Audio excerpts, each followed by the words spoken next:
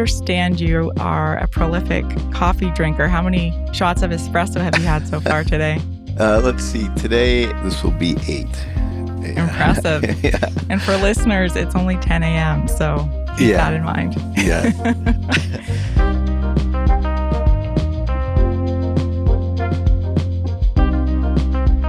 Well, welcome to Access Ideas. This is Yana, and today I'm speaking with Mike McFall, co-CEO at Big B Coffee and the author of the book, Grind, a guide to take your business from concept to cash flow.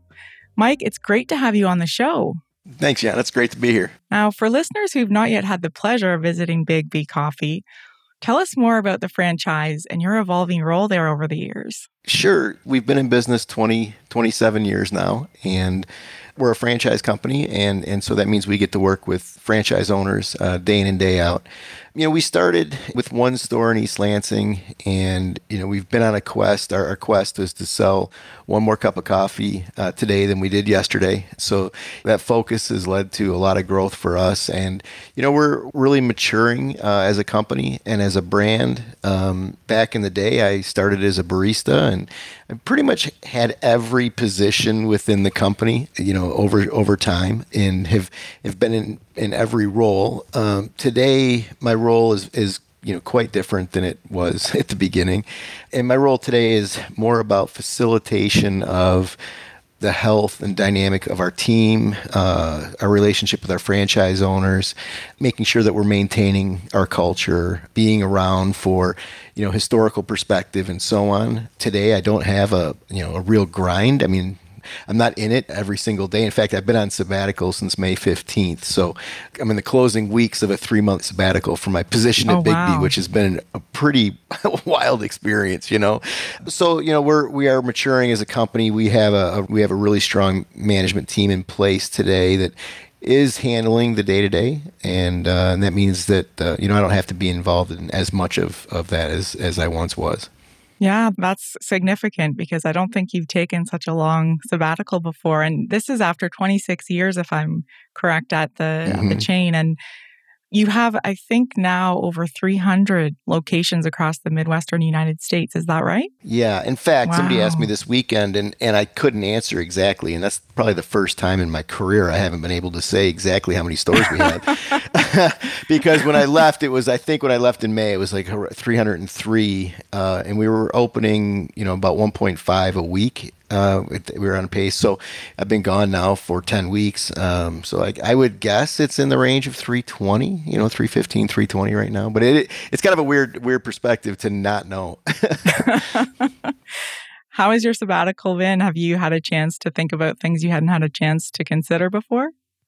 Not so much, right? It's been primarily focused on getting my second book wrapped up. I'm really excited about this project, and the book Grind was the first book in a 3-book series. And so, I have a commitment to have my first round of editing done with my editor by Friday of this week. So it's going to be a bit of a week here for me trying to get that done. But, I've been busy. It's not somehow in my mind, I had it sort of chalked up like it was going to be summer vacation. And it was, I got 4 kids too. So, so there was no summer vacation. I've been busy. I've been real productive. Had a lot of different things going on. So, but I'm looking forward to getting back. I really am. Nice. I bet. Well, we're going to focus more on Grind today because I think this is a book that stands out for me as having some very practical insights around entrepreneurship, starting your own business. One of the things that caught my eye from the beginning when I read the description is that 20% of companies fail in the first year, even though 1 million people start a small business annually, and almost 65% close within a decade. And those are pretty grim statistics. And what I liked about your book is that you lay it out very candidly. There's no aspirational language that conflates reality with dreams. It's very much, this is what it takes. Such a nice way of saying that. Well, I have heard the one negative I've heard about the book is really the exact 180-degree way of saying what you just said, which is that I am almost encouraging people not to do it. And that was never my intention. My intention was never to tell someone that they shouldn't or couldn't. It's always been about just taking a hard look at reality to make sure that you've got what you need around you and supporting you in order to help you be successful. That's really what the point of it all was. Exactly. And you're not an academic. You're not coming at this from a theoretical perspective. So maybe you can elaborate a little bit more on why your journey has been so important. You mentioned starting out as a barista and actually occupying every single role there is in that a Big B experience. Tell us a little bit more about why that journey informed where you came from and where you are today. Well, I've always believed that to be effective in managing a business, you have to be very, very well versed in the details of that business. And so, having been able to and had the opportunity to be in just about every position. I mean, when I say just about every position, the only thing I haven't done is the actual bookkeeping. I managed the finances for 20 years, but I never actually did the data entry. So that's the only thing I haven't done. So when I say just about everything, that's what I mean. But for me, I really believe in the fact that in order to effectively manage a business, you need to understand it sort of at the most granular level. And we, in fact, had a clause in our franchise agreement that my group's trying to get me to agree to pull out right now, which I'm going to agree to because I have to with them. I mean, I need to support them in it. But that your first year of business, we wanted you to have an apron on and be on the floor working one of our 3 determined positions 6 hours every day. And then you had 2 to 3 hours a day to handle the administration. And we felt like having that perspective on the business for a franchise owner was critical. And I still believe it was one of the things that was able to get us to the degree of success and development that we've been able to get to at this point. And I think this relates to what you talk about when it comes to the idea of due diligence. So due diligence isn't just spreadsheet numbers and abstract concepts. This is very much your sense that having hands-on experience helps you understand what it takes, people that work there. So tell us a little bit more about what it means to complete due diligence and how that relates to self-awareness as you describe it. Well, this concept came to me because I did a whole bunch of work, like months and months worth of work. And Tasha Eurich is an author who wrote the book Insight. And so it dawned on me that we do all kinds of due diligence as entrepreneurs around the opening of a business, around the launch of a new business, learning about competition and the market and, consumer preferences and, whatever it might be. We're studying all kinds of different, but we leave out, in my opinion, the most important ingredient to the success of the business, which is doing due diligence on yourself, understanding your strengths, understanding your weaknesses, so that you can leverage your strengths and then support yourself in the areas that you need support in your weaknesses. And you can do that through having a partner that complements you. You can do that through, strategic hires, hiring the right people to handle certain things for you. But the fact of the matter is nobody does that. I guess everybody assumes in a way that they're just going to be naturally good at being an entrepreneur. Well, no one has the full toolbox on being a successful entrepreneur. I don't care who you are, right? Everyone has weaknesses. Everybody has areas that they're not going to be that strong. And so that's really what chapter 1 of the book is about, is let's evaluate you. People underestimate how important you as the entrepreneur are to the success of the business. You don't just put a product out there and it sells itself, right? And that's the other major premise of the book is you better be ready to promote, you better be ready to sell, or you're going to struggle. So, yeah. But I did do a 24 question quiz called the Grind Score. Oh yes, I completed this one. Did you? How'd you do? I think I only got 7, so I'm probably not a strong candidate, but that's okay. I'm happy to cheer on from the sidelines anybody who's got the tenacity to be an entrepreneur. Well, and again, the point of the feedback from that was not to say that a 9 is going to be better than a 7, but more about if you're a 9 or if you're an 8, what are the things, what are the areas that didn't make you a 10, and then really evaluating those and how that might get in your way in terms of being successful. Yeah. Well, for me, I can answer that very honestly. It's the 24/7 aspect. So one of the things you mentioned in your book is there's not going to be a vacation or a holiday period for many entrepreneurs. They might get a moment away, and surely your sabbatical is something unique in terms of all that you've done in the last more than 25 years, taking time away to devote to a book. But I want to step back to what you were talking about with self-awareness, because I think what you said around entrepreneurship and people believing that it just takes confidence or that they have what it takes, whatever that is a barrier. And the insidious aspect of ego is that it makes us confident that we are self-aware when perhaps we have a lot to learn. So can you talk a little bit about a time maybe where you became more self-aware after feeling, maybe I didn't judge that as well as I thought that situation? Well, I think one of the most powerful moments in reading Tasha Urich's book, Insight, she makes the claim, and this is a woman who, is world-renowned for her study in self-awareness. And she said, if you believe you're self-aware, you're not. That's and the that first clue. Took my it completely warped my entire world, that one line. And I think, what it comes down to is, self-awareness 101 is being able to run this filter where when something happens in the world that you have this filter that allows you to not react out of emotion or take a step back and think about, okay, what's a more appropriate response? And most people have that ability, I would say, right? Not all, but most. Mm-hmm. But then what really got me going with Tasha's work was she then makes the claim that self-awareness 2.0 is understanding your impact on others and understanding how when you engage with somebody, the impact you're having, and so that you can begin to have the impact that you want to have, right, with somebody. And to me, that was a huge sort of quantum leap forward in relation to my understanding of self-awareness. And it's really cool to think about that you can sit and with a bunch of work, because you don't know as a person, you don't know the impact you're having. And you have different impact on different people, right? So you might have a certain type of impact on one person and something very different kind of impact on another. And so beginning to have the conversations with the people in your life that are super important to you and so on about the impact that you have, and then being able to work with that is that just really powerful stuff.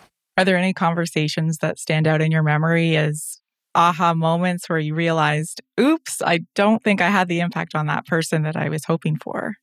Yeah, I think there was an engagement I had probably about a decade ago where basically what came through was that I oftentimes come into a room or presenting myself in a certain way within a group or with people as quite arrogant, right? And that's the vibe that people are getting from me, and that I am sort of bored with their take, not that interested in their take. I kind of have it all figured out, right? And then I'm arrogant enough to think that I have it all figured out. And so, and that landed, that's not the easiest thing in the world to hear, right? So, it took me a bit on that one. And, I had some really strong people around me, one of which was my business partner, who were able to begin to point out the specific moments and behaviors when it was occurring, so that in the moment I could evaluate it. And, we got through it as a group, they helped me through it. And a lot of it had to do with a lack of patience. And then the other piece of that was boredom.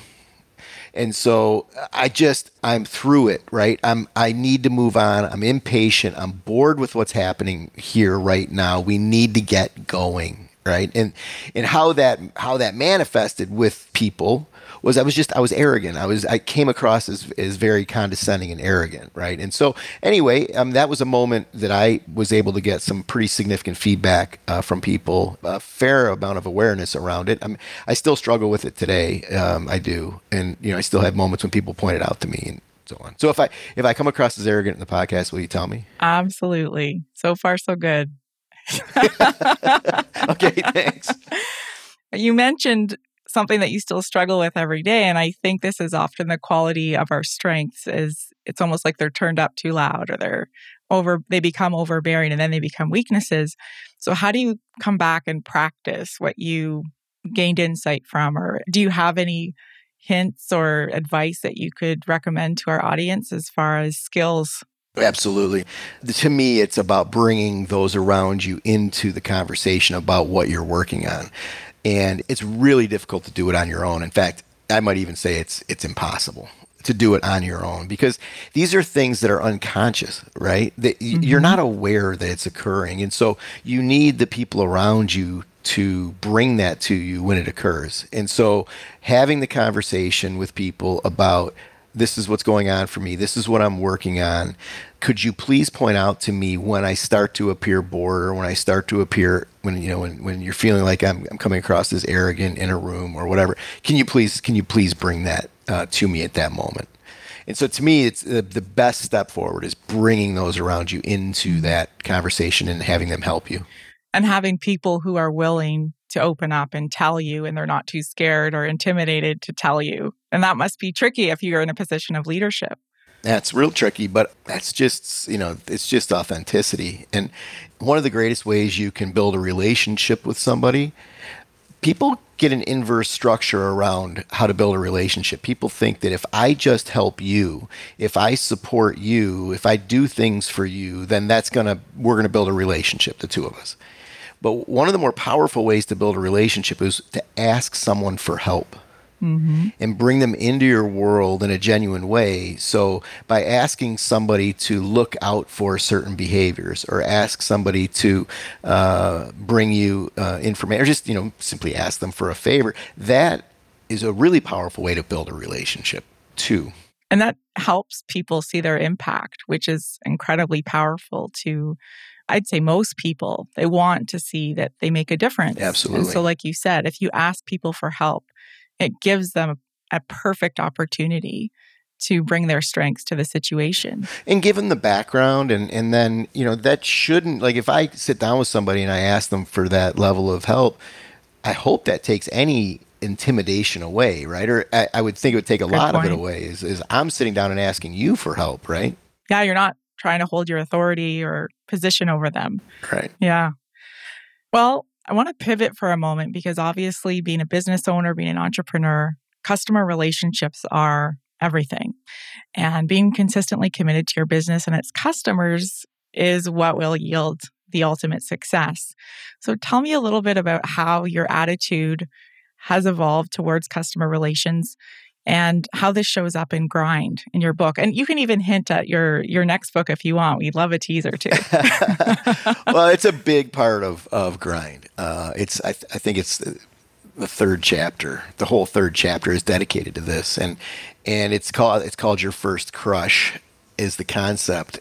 And my point is that if you as the entrepreneur, the manager of the business, you need to engage the customer who gives you the opportunity in the same way, in the same sort of intensity level as you did your first crush in elementary school, right? and my point is like that when you had that first crush, right, and that person walked in the room, I mean, you were like fixated. Every glance, every word, whatever that person was doing was just, supremely powerful to you. And that's the level of attention and detail that we need to be paying to our customers at startup for sure. Because, sure, once the business is going and operating and you have revenue and you're generating cash flow and so on, the intensity level of that can diminish. But at the beginning, you're still figuring out what the heck the customer wants from you. You're not even sure what you're selling them. And so paying attention at just this incredibly intense way where you see what they like, what they don't like. I'll just give you an example. Early on in our business, we were a Italian style espresso shop, right? Espresso bar. And so the left menu board was the cappuccino, the latte, the macchiato, the campana, the very traditional Italian drinks. And then the next board over was flavored lattes, right? So, the mocha mocha, the caramel marvel, the nutty buddy, the flavored lattes, the hazelnut, vanilla, and so on. Well, we realized pretty darn quickly that everybody's buying the flavored lattes. And so one of the things that we did quickly in our business, and I think it was one of the decisions that helped propel us, was we kind of scrapped the whole concept of even trying to be a affected Italian espresso bar. And we stopped worrying about macchiatos and campanas, and we said, we're just going to sell what we lovingly refer to as sweet bomb lattes, right? So the latte with the flavoring and the whipped cream. Nice. And it was being sort of laserly focused in on the consumer behavior and how they were interacting with our business. So many people that open coffee shops just missed that, and they stayed stuck on trying to be this, being something that the consumer didn't care about. The consumer didn't care if you made the perfect, macchiato. What they wanted is they wanted the sweet bomb latte, right? They wanted the caramel latte with extra whipped cream. And so that's an example. And so that incredible attention at the beginning to what the consumer wants from you. And the only way to get that is to be laser focused on them and asking them questions and engaging them as intimately as you possibly can. And do you think that pivot came at the right time for you too? Yeah, and it's such an important point because you don't know, as in a startup, and see, we're talking about startup here. In a startup, you don't know why they're coming to you yet, and that's a huge. I mean, I teach here at the university, and I have a co-teacher, and he and I talk about that all the time. Is like when you present your product to the market, you better pay attention because they're going to interact with that product in a very most likely in a very different way than you think they are. And if you are so stuck on your original idea that you can't ideate and create the product that they want, you're done. It's over. And that comes back to what you're saying about ego. Because if you're so attached to your original idea and that you're convinced that this is the successful idea, you won't be curious enough to pick up on those clues and see, what are the customers doing? What are they saying? Yeah. Well, and the Mark Zuckerberg example is, he realized very early on in the development of Facebook that, it was supposed to just be a directory. I don't know if you've heard this story, right? But it was just supposed to be a directory. Yeah. And then he noticed that people were changing out the photographs on the directory on a very regular basis. And then he quickly realized that people wanted to share their photographs. They wanted to share their stories. And that's when Facebook went from being a directory to being what it is today, right? And so, had he not caught that moment and realized how the pace at which people were changing pictures, he would have missed the opportunity to turn this simple directory, which it was, into Facebook and what Facebook became. Nice. Yeah, that's a great example. And I'm wondering too, do you feel that the qualities that would make somebody successful at a startup where they can respond and react to customer feedback are fundamentally different than those qualities that would make somebody successful at opening a franchise of well-established menu items and culture? How does that differentiate? Well, that's a good question. I think I would sort of reframe it a little bit. I think do the qualities that make you successful as an entrepreneur hinder your ability to become a successful manager of a business? Because they're very different roles. And I think a franchise owner coming into a successful franchise kind of starts at that manager role, not necessarily as a true blue entrepreneur who's creating value in the marketplace by bringing new products to the marketplace, right? So, but yes, I mean, that's the whole premise of book 2 is that transition from bootstrapping entrepreneur where you are responsible for everything, every minute of every day, answering a billion questions, engaged in every decision, and then that arc from that all the way to where I am today, 26 years later, which is a little slow on the draw, but 26 years later, where basically the premise of the book is from bootstrapping to sustainability. And sustainability to me is me as the entrepreneur, I'm irrelevant to the business. And I could go away tomorrow and the business would continue to thrive. And so book 2 is that arc, right? So and it's an arc that most people can't make. It's why so few are able to take a business from startup, from concept, and take it all the way through to sustainability. Most people sell out, and I think most people sell out because they don't believe that they can take the business across that whole arc. Mm-hmm. Or maybe they're not excited by the prospect of taking it to sustainability. Is that possible? True. Yeah. Yeah, for sure. Yeah. And I think that's a great point because, entrepreneurs are oftentimes, I think ADHD is sort of a common thread in the entrepreneurs that I know. And so, to be able to go from bootstrapping entrepreneur where ADHD is like a sought quality, right? To, in my role today, like ADHD just doesn't work. I mean, we're constantly mitigating that from my partner and I. Yeah. Well, thinking about what you said about the manager role, one of the things that comes up in your book, as well as your other interviews that I've listened to, is this phrase we hear people throw away, like, people are so hard to work with, or it's really hard to get good help. And you talk a lot about the importance of good management and that people are mostly great, actually, and most people have strengths you can work with, but it's the manager that's the key to making those teams work together. Can you talk a little bit about that idea?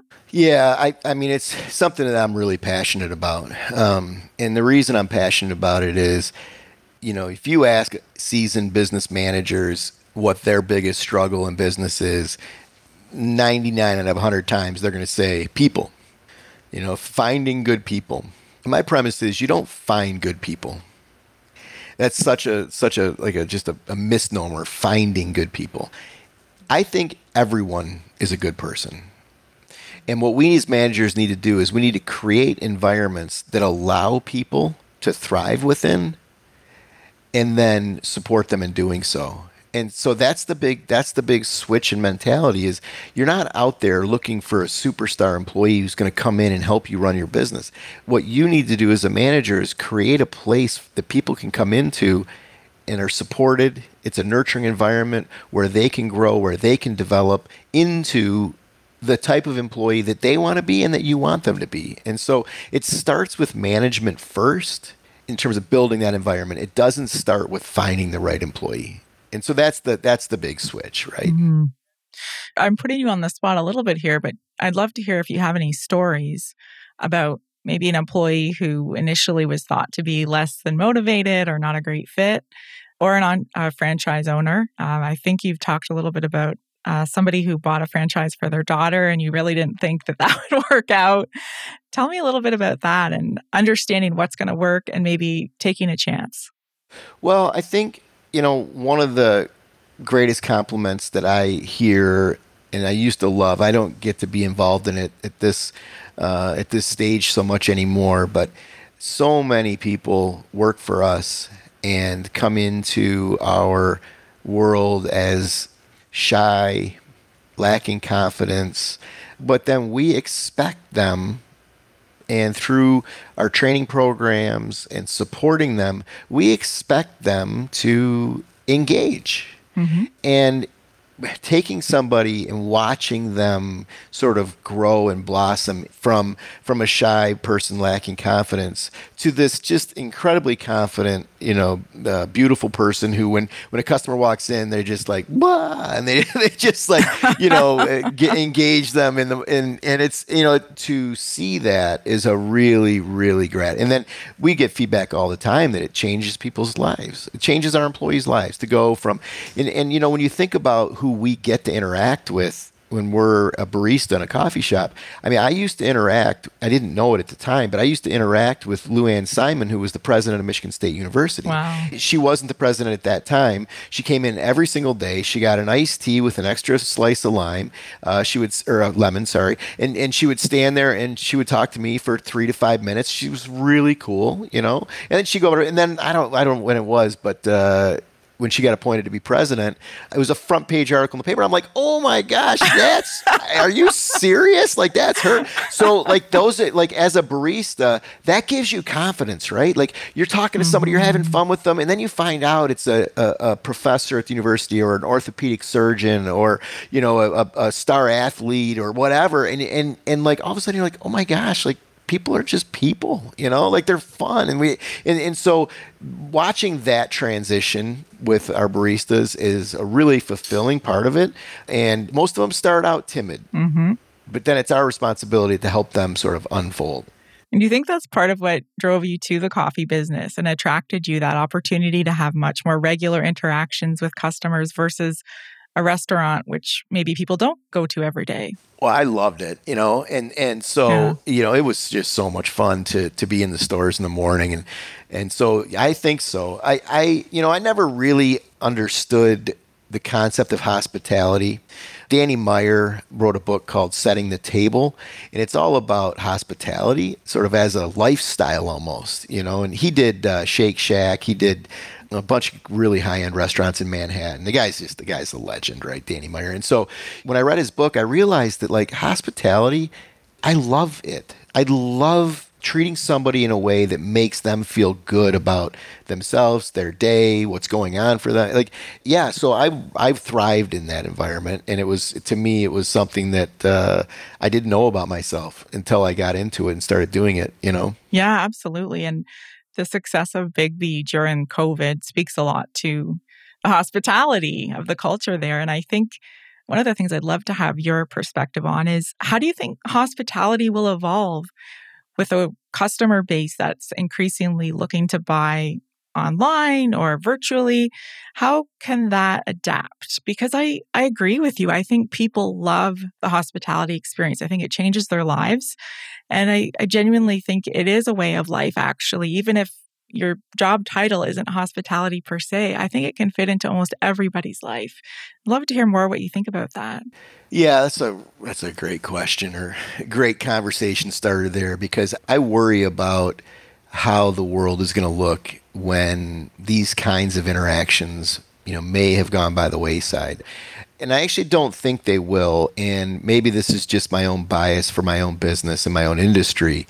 But I think that they need interaction. You can't sit in your house on Zoom calls, 24/7. You just can't, and so to get out into the world and to talk to people and, just engage, I think our industry is set up nicely for that, right? Just to go out and grab a cup of coffee, meet somebody for a cup of coffee and have a meeting face to face or whatever it might be. So the hospitality side of it, to me, it's really about being, what's the word I want?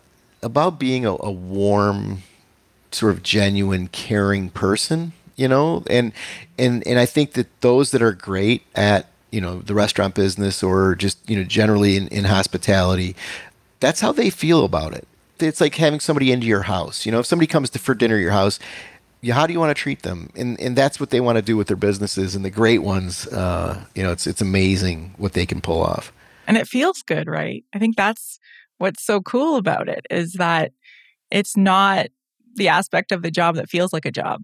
It feels fun. It feels engaging. It feels like it fires you up. Yeah, I just heard a story this weekend, and we hear these all the time in our business. This couple, a friend of mine's niece, went on their first date at Bigby, and they're married now. Nice. Right? So that's amazing. Yeah, we have so many of those. A lot of people meet in line, or they study at Bigby and they're there, on a regular basis with somebody else, and they finally start talking, and then they start dating, and then they get married and have kids, and and so like that is such a beautiful part of our little world. Oh, that's amazing. And what's next for you when you're thinking about your next book? Are you able to tease out a little bit, a few details maybe? Oh, sure. Yeah, I think the book will come out, I hope, this spring and this coming spring. So we're in the midst of editing. But what's next for me is to fully make this transition at Bigby, which is that the leadership team is built and functioning. And then my quest coming back into the company in August is going to be to set up a formal board of directors that will interact with the management team. So the management team is running the business day to day, reporting to the board of directors.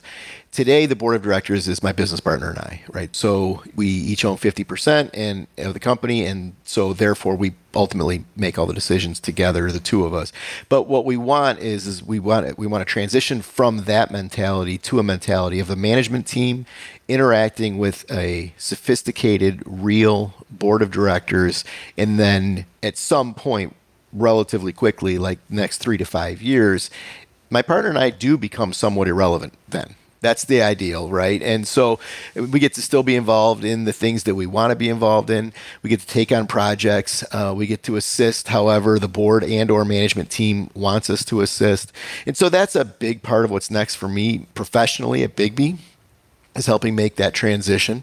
My book is my third book. So the second book is written in the editing process. The final book in the series is a book called Grace. So the first one was Grind. The second book is Grow.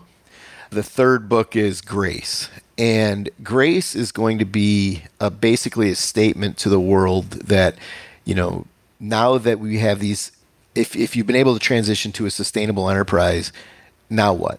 And it's the now what that I think is really an important question that we all need to be asking ourselves. And I think that private enterprise and those that manage private enterprise, I believe it's the most powerful force on the planet.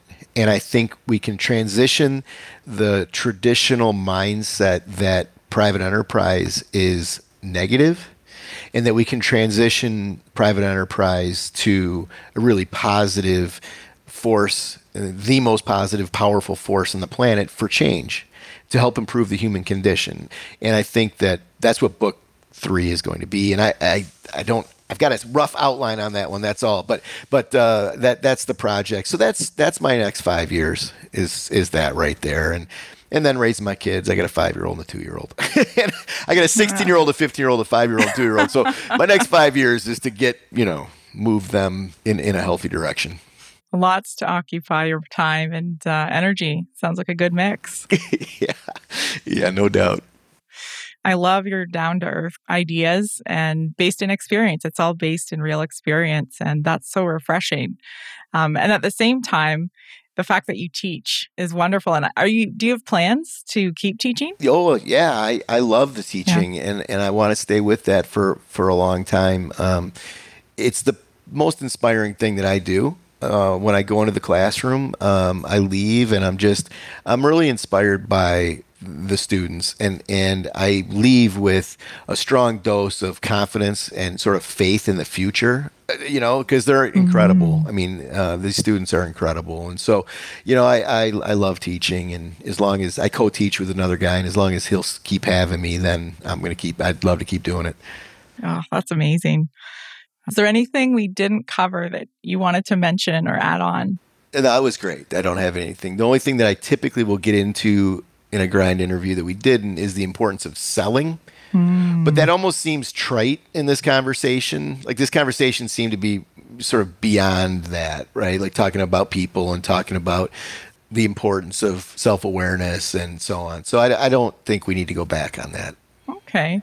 Yeah. I do think sometimes people misunderstand the idea of sales, because I think it actually goes back to hospitality. I think if more people use the word hospitality instead of sales, they might go further with developing their own skills. Because I know for me growing up, I had a lot of negative perceptions about sales. And it was only when I started thinking about it differently, like you're serving somebody, you're getting to know somebody, you're engaging with somebody.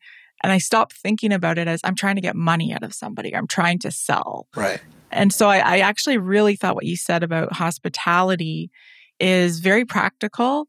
And you're not using the word sales, but that is fundamental to good sales skills, I think. Absolutely. When you're selling, in my opinion, what you're doing is you're bringing value. The product you're offering is bringing value. And if somebody doesn't see that value, fine, right? But you're bringing value to them. They're paying for a service that they want, right? And you're solving a problem for them in the world that they need solved. So, to me, that's hospitality, right? And then the other thing about sales that I think people don't realize is the importance of just truly building a relationship with somebody.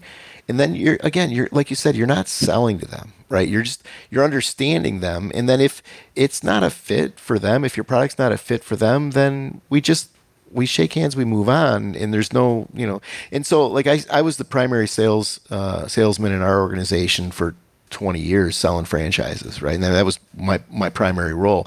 And I wasn't really selling. I was qualifying. I was making sure it was a good fit for them because I didn't want to get people involved that it wouldn't work for, and I didn't want to be 10 years down the road having it be a miserable mess, and so it was all about qualifying people and making sure it was a good fit. And when it was a good fit and they were interested in moving forward, then we would do a deal. Now, that's one of the things I love about your style overall, this theme of saving people time, tell them the truth. Tell people the truth about what it takes, whether it's being into sales, whether it's being a good manager, whether it's having that really intense schedule.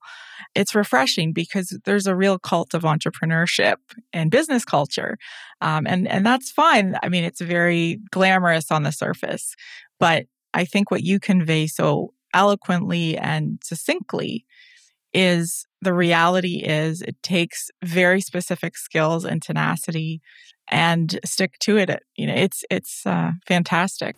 Well, and we didn't talk about it, but it's a mantra of mine that if you aren't committed to making this your full-time, almost obsession for 3 to 5 to 7 years, don't get started.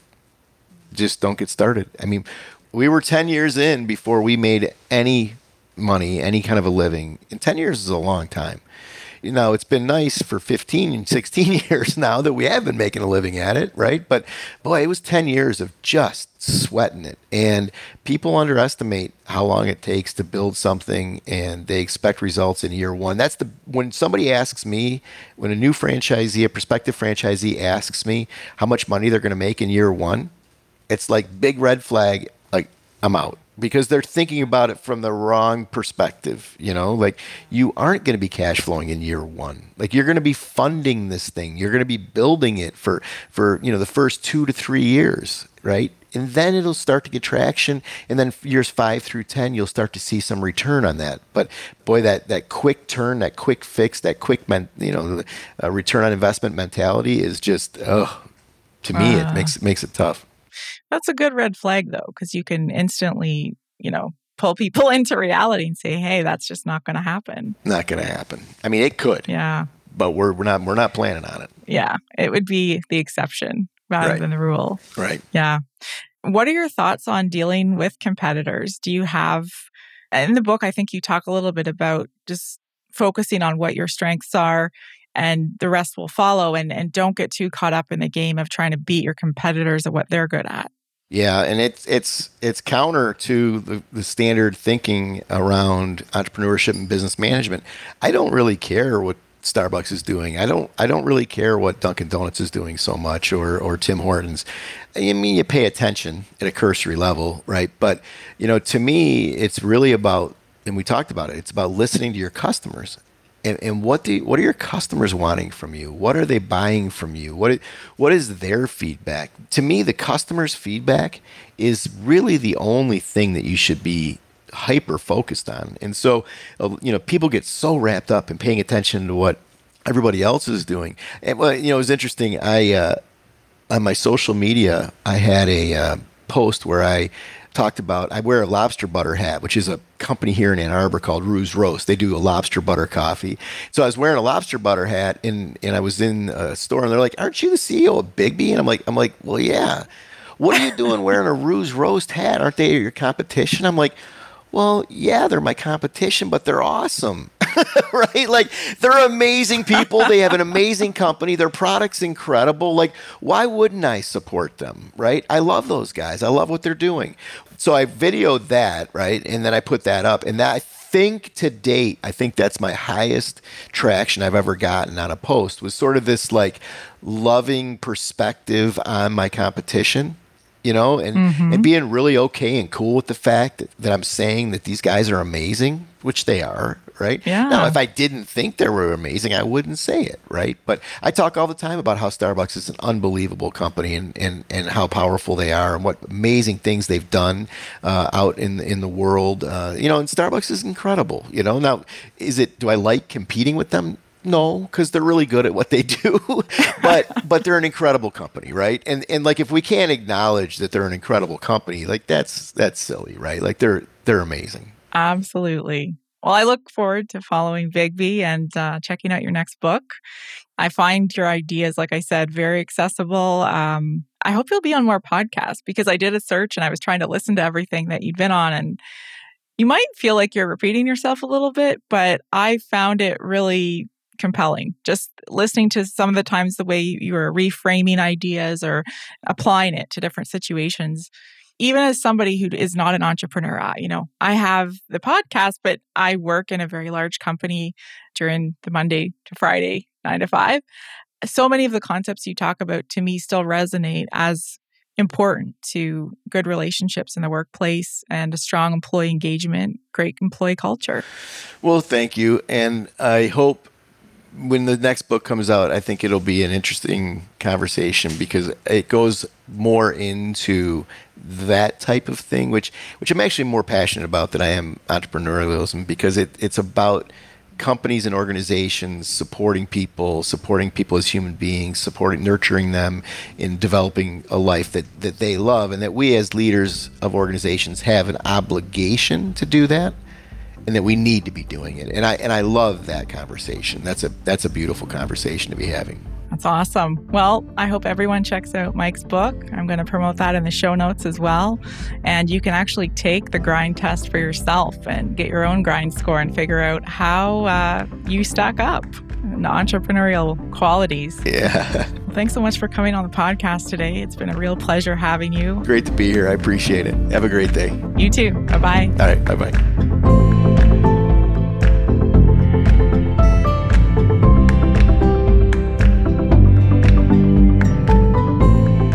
If you love Access Ideas, we'd love for you to subscribe, rate, and review us on Podchaser via the link in our show notes, or wherever you happen to listen to podcasts. Tell your friends about the podcast too. Until next time, thanks for listening to Access Ideas.